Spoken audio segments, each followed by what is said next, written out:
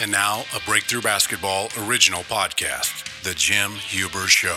After basketball, his dream is to become a rodeo clown. Jim Huber. Hey, everybody. Oh, it's hard work being this good. I was like, ow. You sound like a big choo-choo train. We join The Jim Huber Show, already in progress. I did that with not having any type of medication. Hey, it's Coach Troy. Today on the Jim Huber Podcast, we continue our conversation with one of basketball's greatest minds, NBA skills trainer and Breakthrough Basketball's Don Kelby. I teach him my skills, and again, I'm very much a contrarian when it comes to coaching. I don't know if that comes out. I'm very much a contrarian. A lot of the things that I learned, I no longer believe in. Okay? I don't believe in reading your defense. Okay? I believe in attacking you and making you stop me. And I believe that offense is about control. Okay? It doesn't matter who has the ball. If you have the ball and I'm guarding you and I am in control, I'm on offense. In my skills, I try and get players to do what they're best at and to do it immediately. For example, people that teach read your defense and take what the defense gives you. Well, you know what? I'm great going to my right. I can't go left. My defense is giving me the left side, so I'm going to go left. Who's going to win?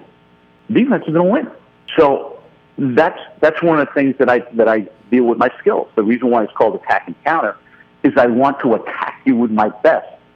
And if you shut down my best, I have a quick counter that I can go to. But I'm not going to care what you are doing to defend me. So, tell me how long your practices are down there, and then how much time do you spend on skill development, like the attack counter, and that you do in a high school practice? I spend at least half my practice in skill work. And how does that skill work look? What do you do, skill work in a practice? I effectively do the same things that are on the video, and I do the same things that I do at camps. I even, if you haven't seen it before, I believe if I'm not making passes, I don't want anybody else to pass the ball. Because if you have somebody that's trying to get reps, and they're paired up with a passer who has no interest in passing or is having a down day or it destroys your workout. So I actually get chairs out, and I have teams here. I get chairs out. We do movements that are created inside of our offense, and we talk about the purpose for each thing. So we never just grab a ball and take a shot without getting open, without making a move to get open. Because I also believe that one of the reasons why skill level is going down, I don't believe the players practice what happens during a game. So we try and set up skill situations. I try not to have more than 2 players at a basket, definitely not 3. I believe in ridiculously high repetitions. I use chairs as passers, and we use multiple balls at each basket for one shooter. So if a shooter's going to shoot for a minute, he can get 25 repetitions in a minute because you don't have to worry about rebounding, you don't have to worry about dropping passes, you don't have to worry about somebody chasing down the ball because you have multiple balls in play for each player. So we always start every practice with ball handling and challenging ball handling. Going back to making mistakes and things like that is that when we do ball handling drills, I want my players to lose the ball because nobody gets better by being comfortable. You want to get better, you need to get comfortable with being uncomfortable. And I want you to challenge yourself as much as possible, and if you lose the ball, go pick it up and do it again. And if you lose it again, go pick it up and do it again. I give more praise to players who lose balls because they are stretching outside their comfort zone than I do for people who do the drill particularly well. And then we move on to transition skills where we take that ball handling and we normally we either go to half court, turn around and come back, or we go full court, but we do something where the ball is on the floor, we're running full speed, and we're getting an enormous amount of repetitions on taking the ball to the basket.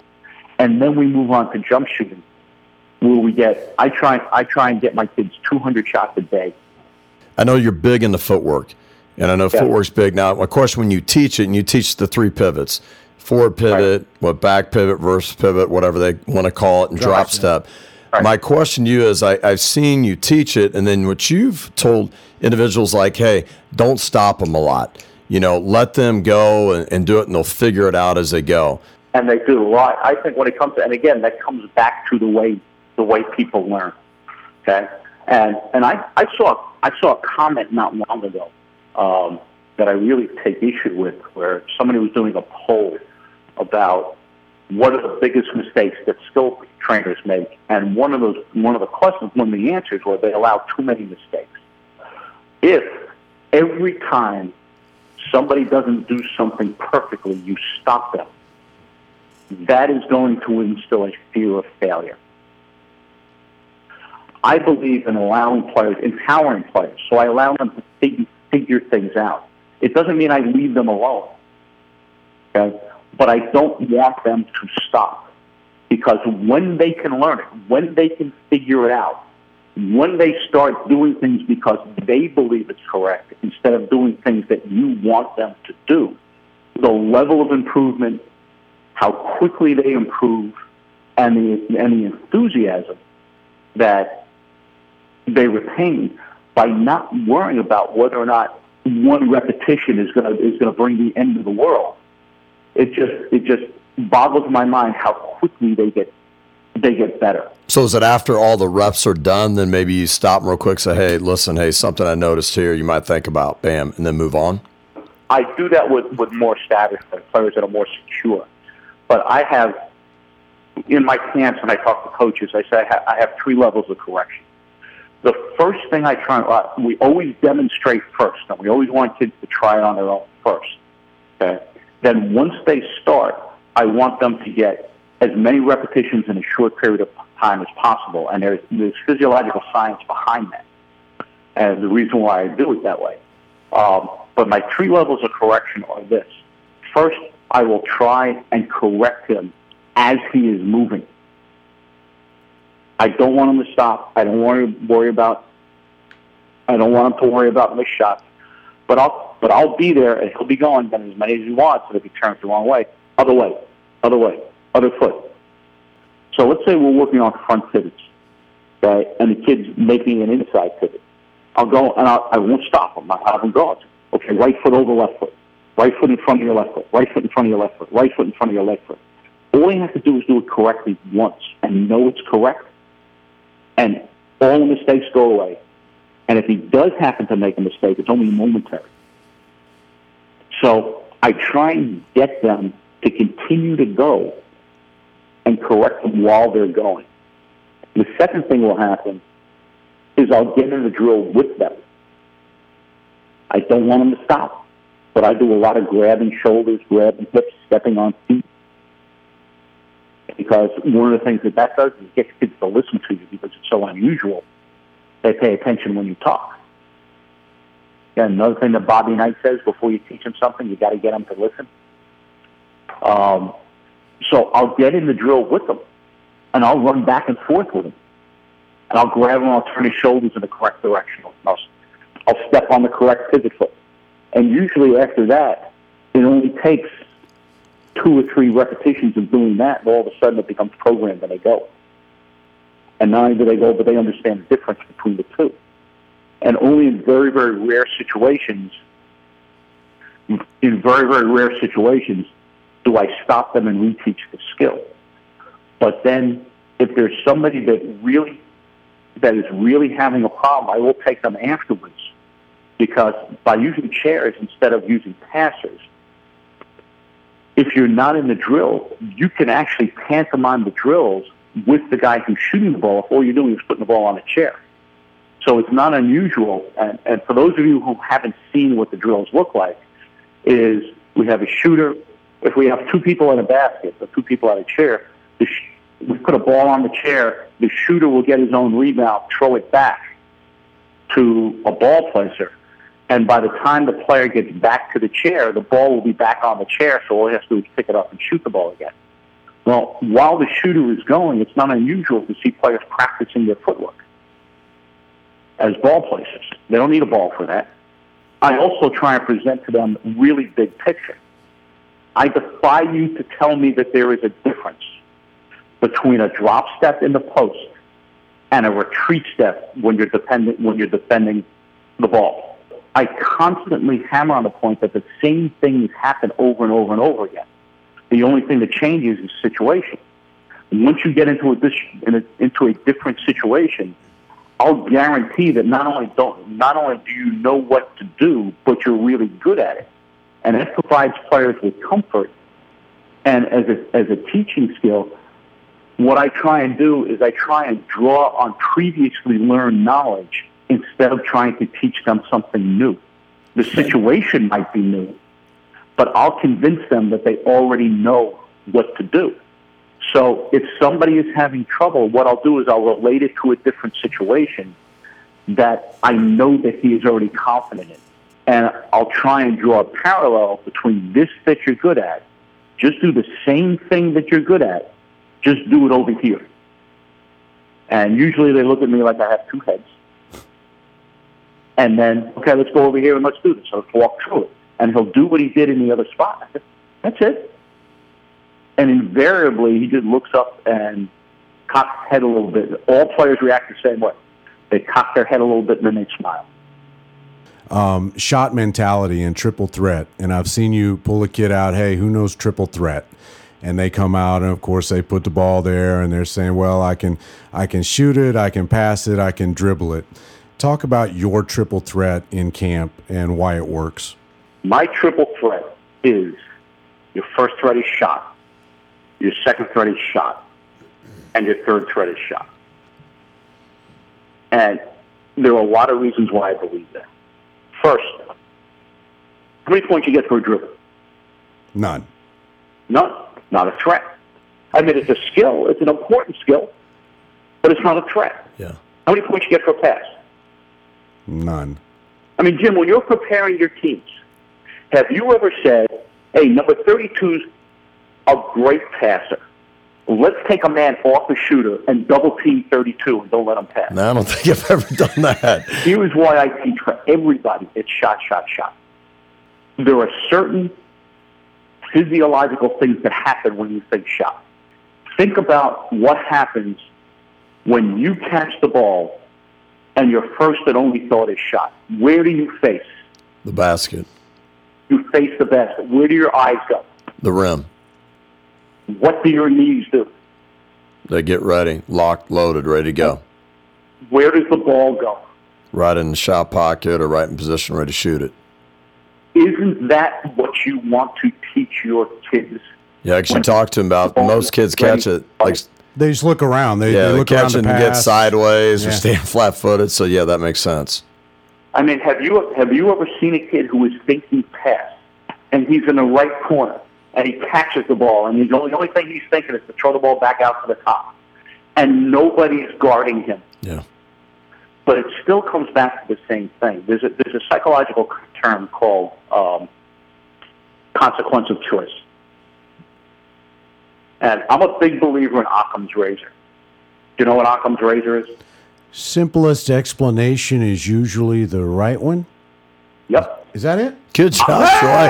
Hey, clap it up for Troy. Yeah, those There you go. 7 years of college just paid off big. Occam was a 12th century mathematician.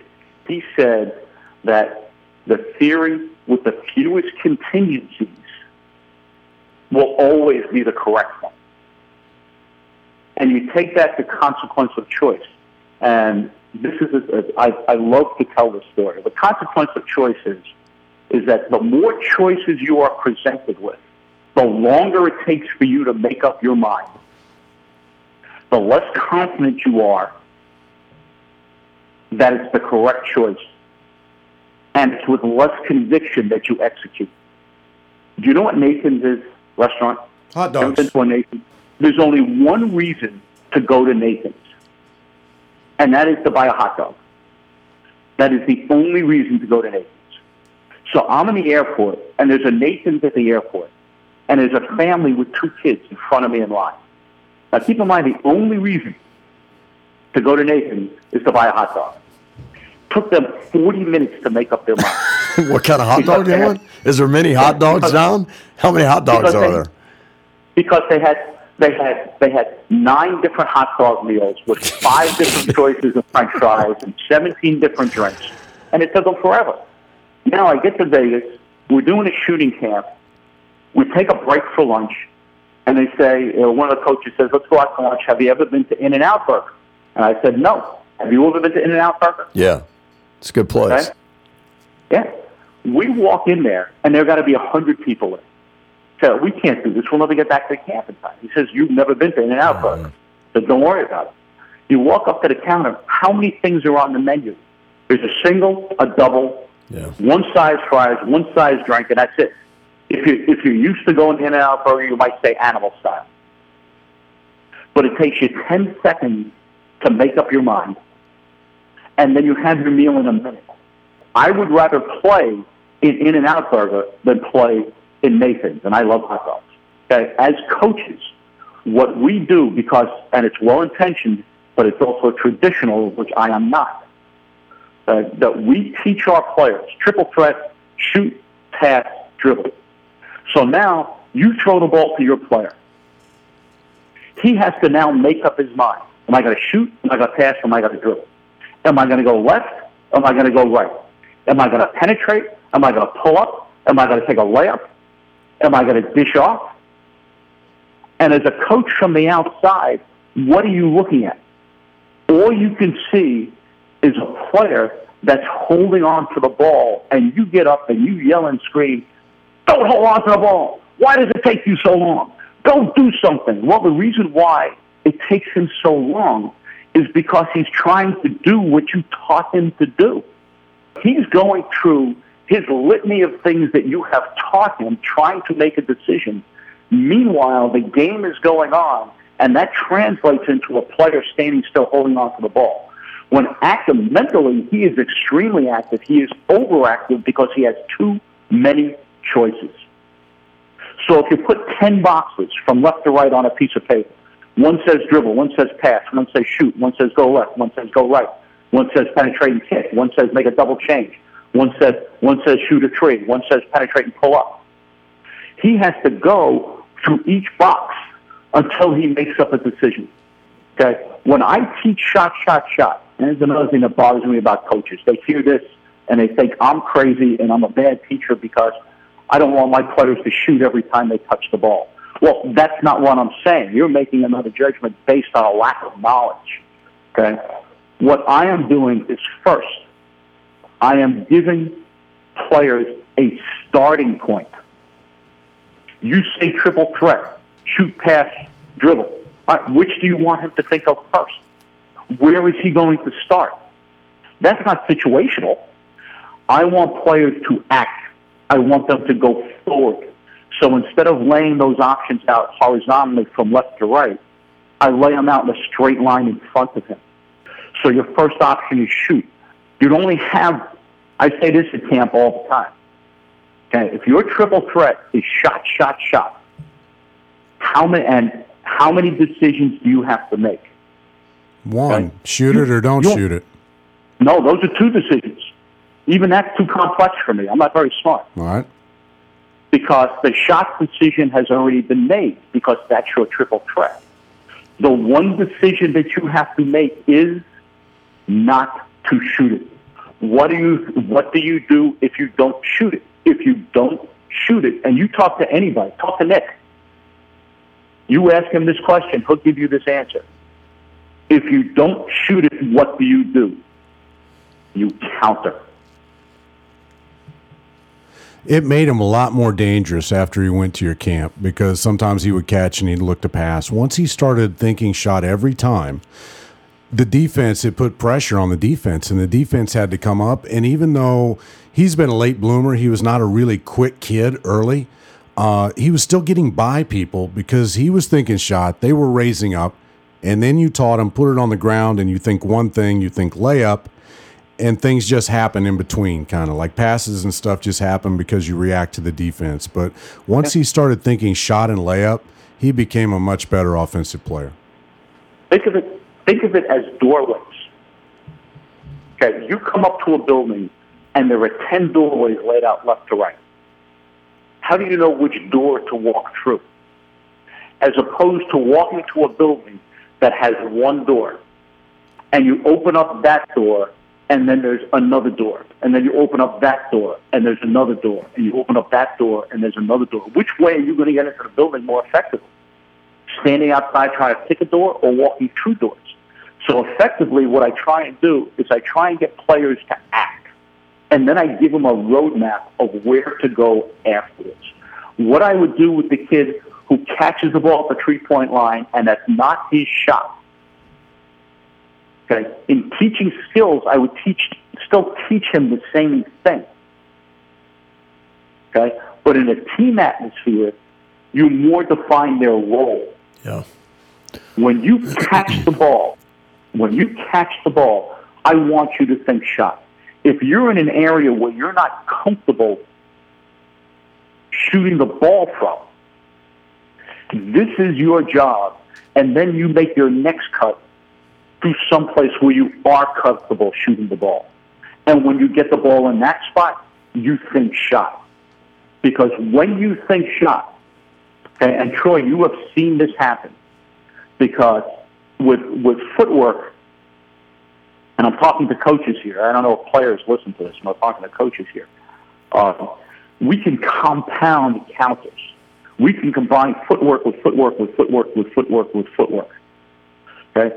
If you're thinking of the end product, it becomes very confusing. As I said, Troy, you have seen this. You have seen this. That when I can get a player to think shot when they catch the ball, everything that comes after that gets easier. Because it gives you a definitive, positive, actionable starting point. And when you start at the beginning, things are a lot easier.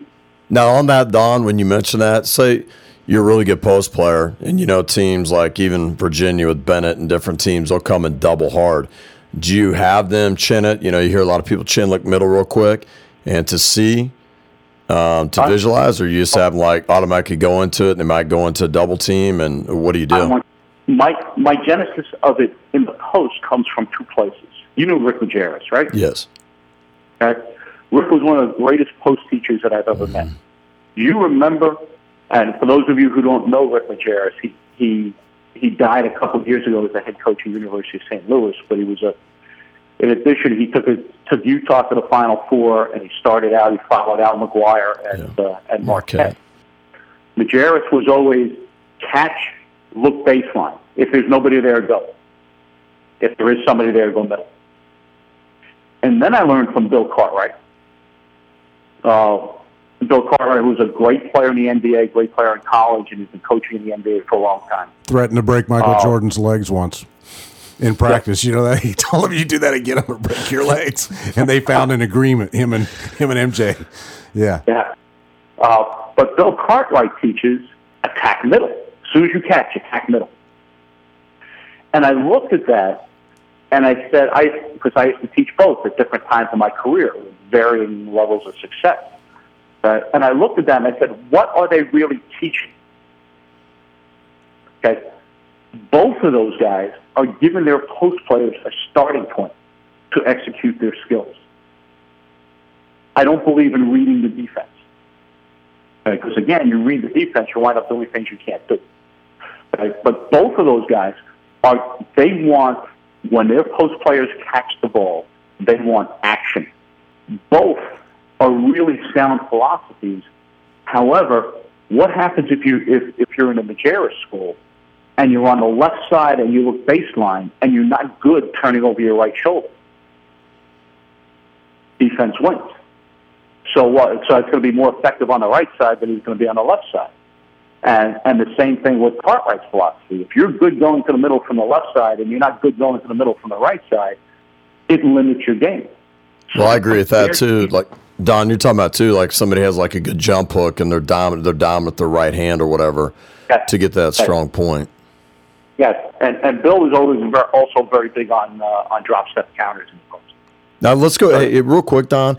We talk about the 3 pivots, and then you get into your counters. So that's the B. Right. Now we're getting to counters. Right. Question I have for you: I know the 4 pivots you get into a step through.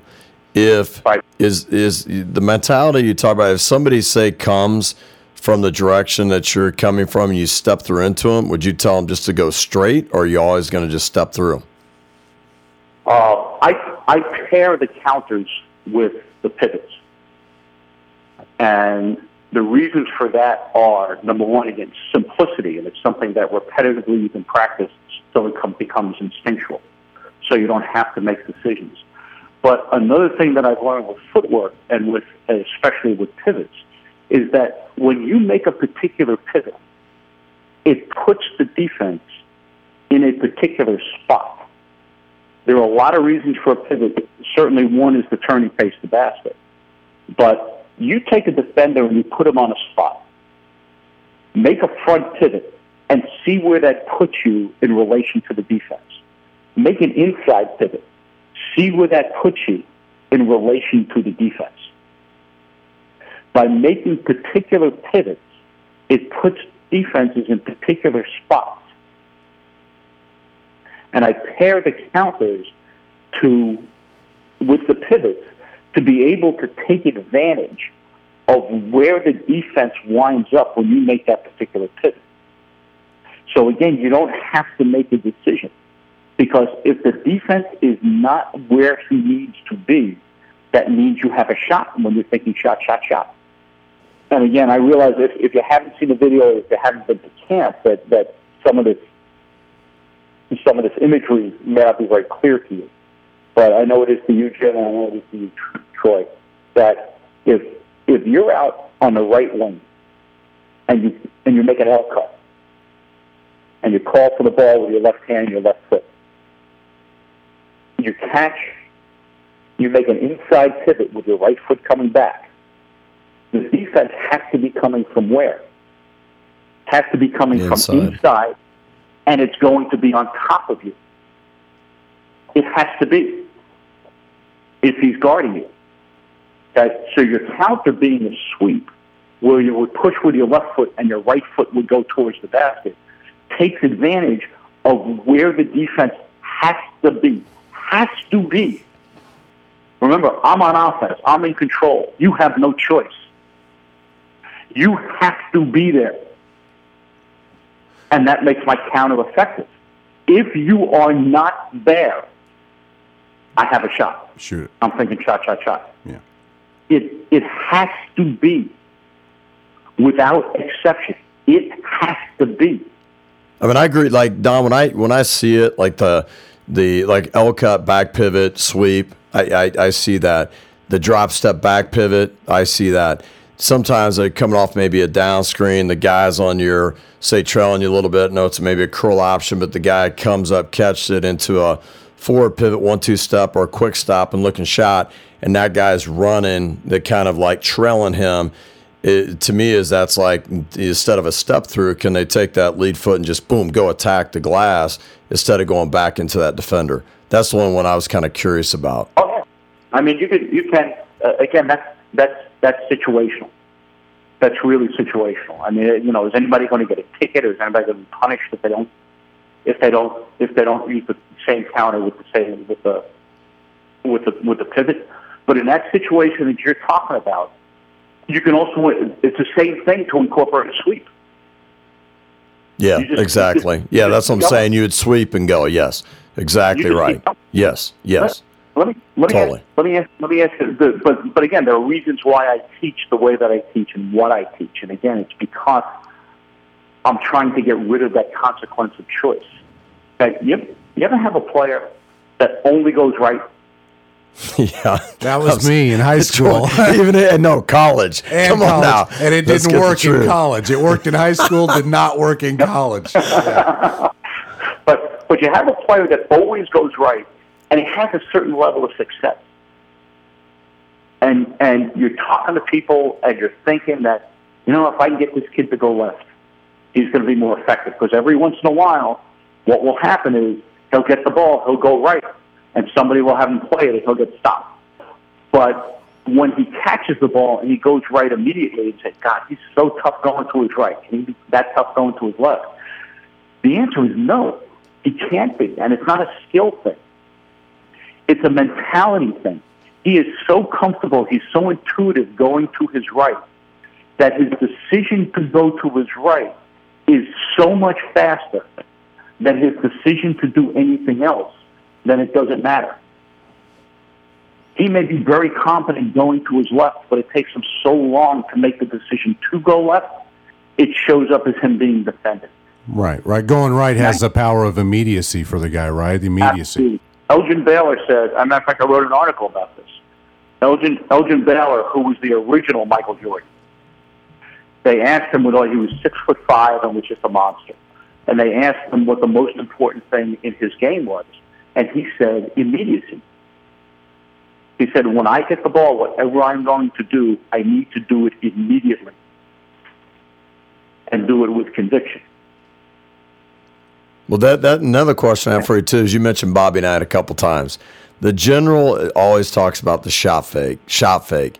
Now, tell me what's your thoughts on shot faking. I don't believe in shot fakes. I believe in shot. And I've seen this comment, too, that somebody said, I can't believe there's a coach that doesn't believe in shot fakes. You know, it's much better to throw the ball into the guy's hand. That has nothing to do with anything. That's just expounding ignorance. In my hierarchy of thinking, your first thought is shot, your second thought is shot, your third thought is shot. And the only decision you have to make is not to shoot it.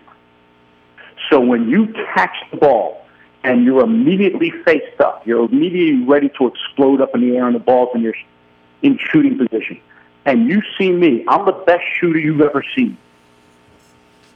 Okay? I'm the best shooter you've ever seen. When you go to sleep at night and you dream about great shooting, I think of you. You're dreaming about me. I'm going to think about you tonight, Don. And I catch, and I'm shot.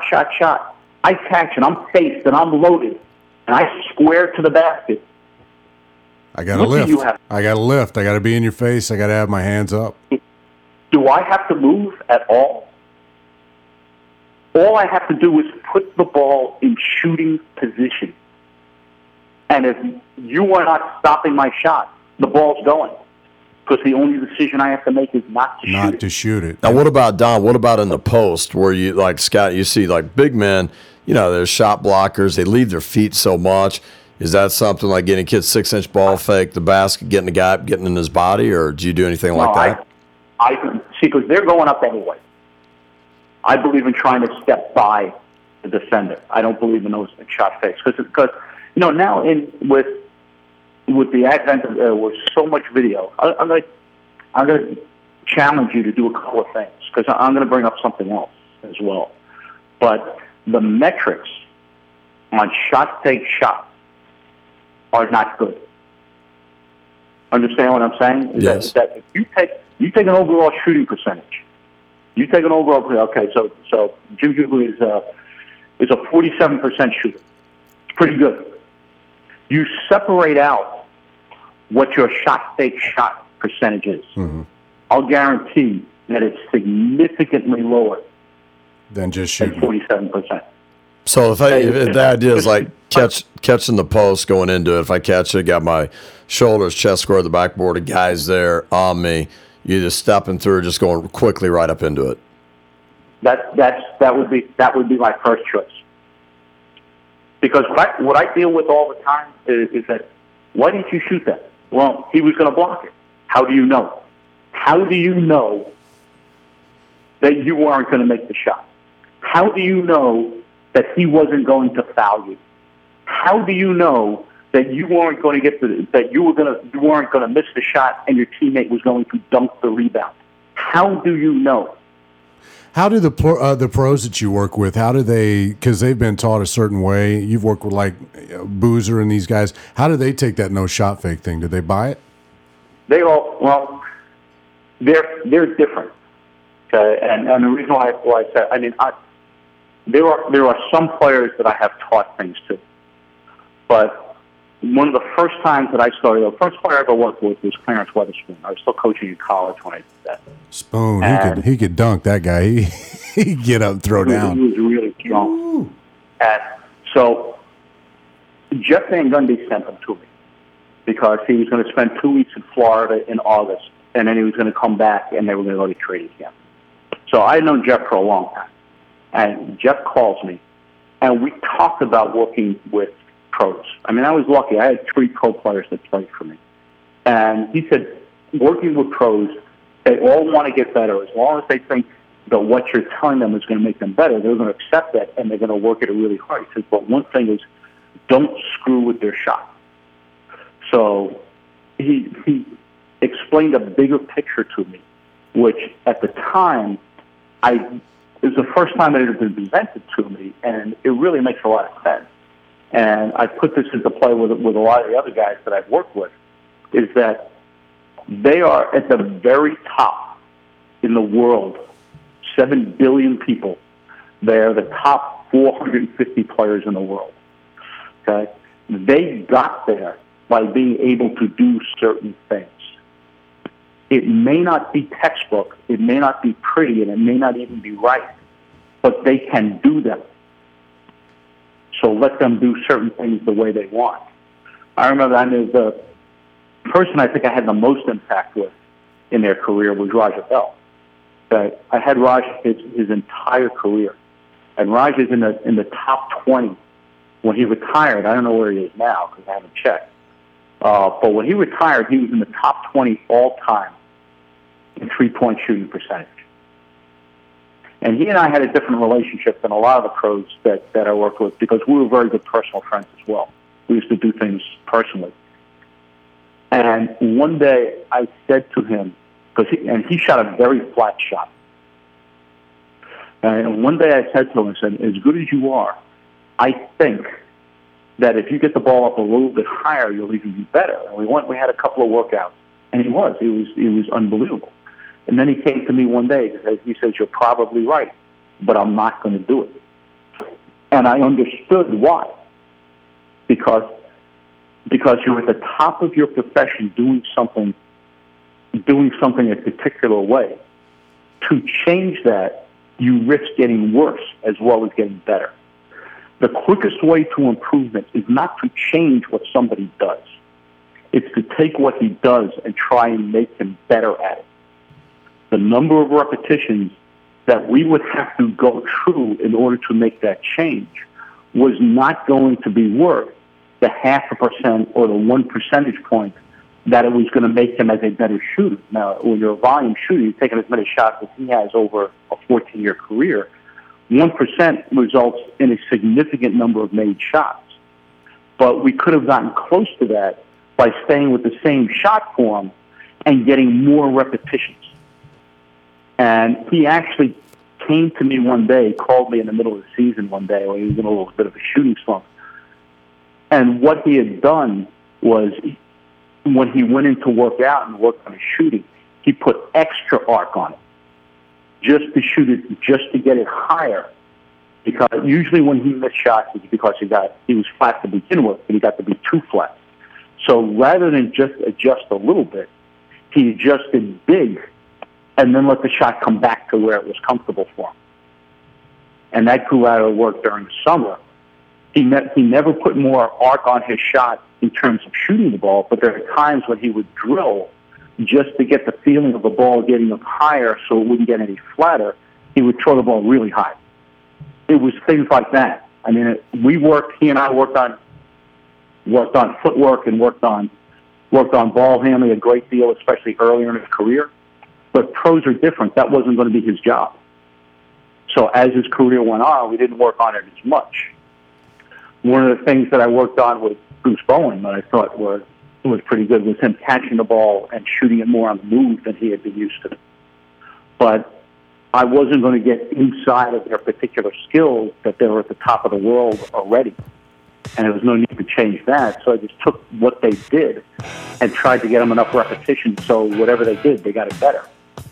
Dawn, I know you have tanning to do. You have a date by the pool in Florida, so... I drive up to Orlando, go see Joe, hang out at the pool. That's right. Joe Hafner's down there now, isn't he? You and Joe. Yeah, he called me yesterday.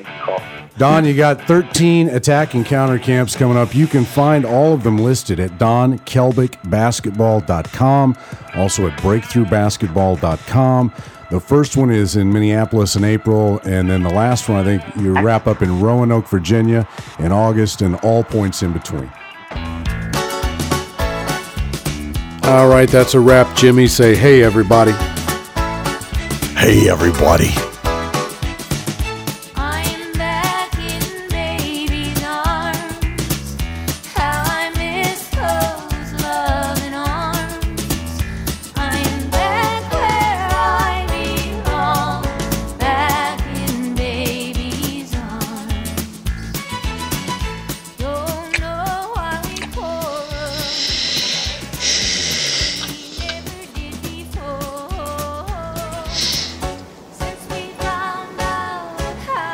Dell.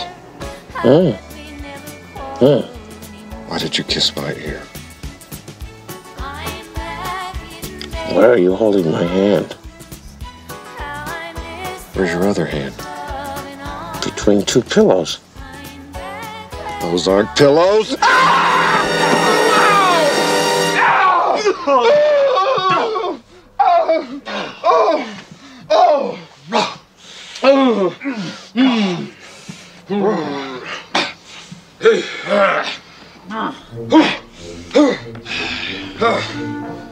See that Bears game last week? Yeah, hell of a game. Bears got a great team this year. They're gonna go all the way.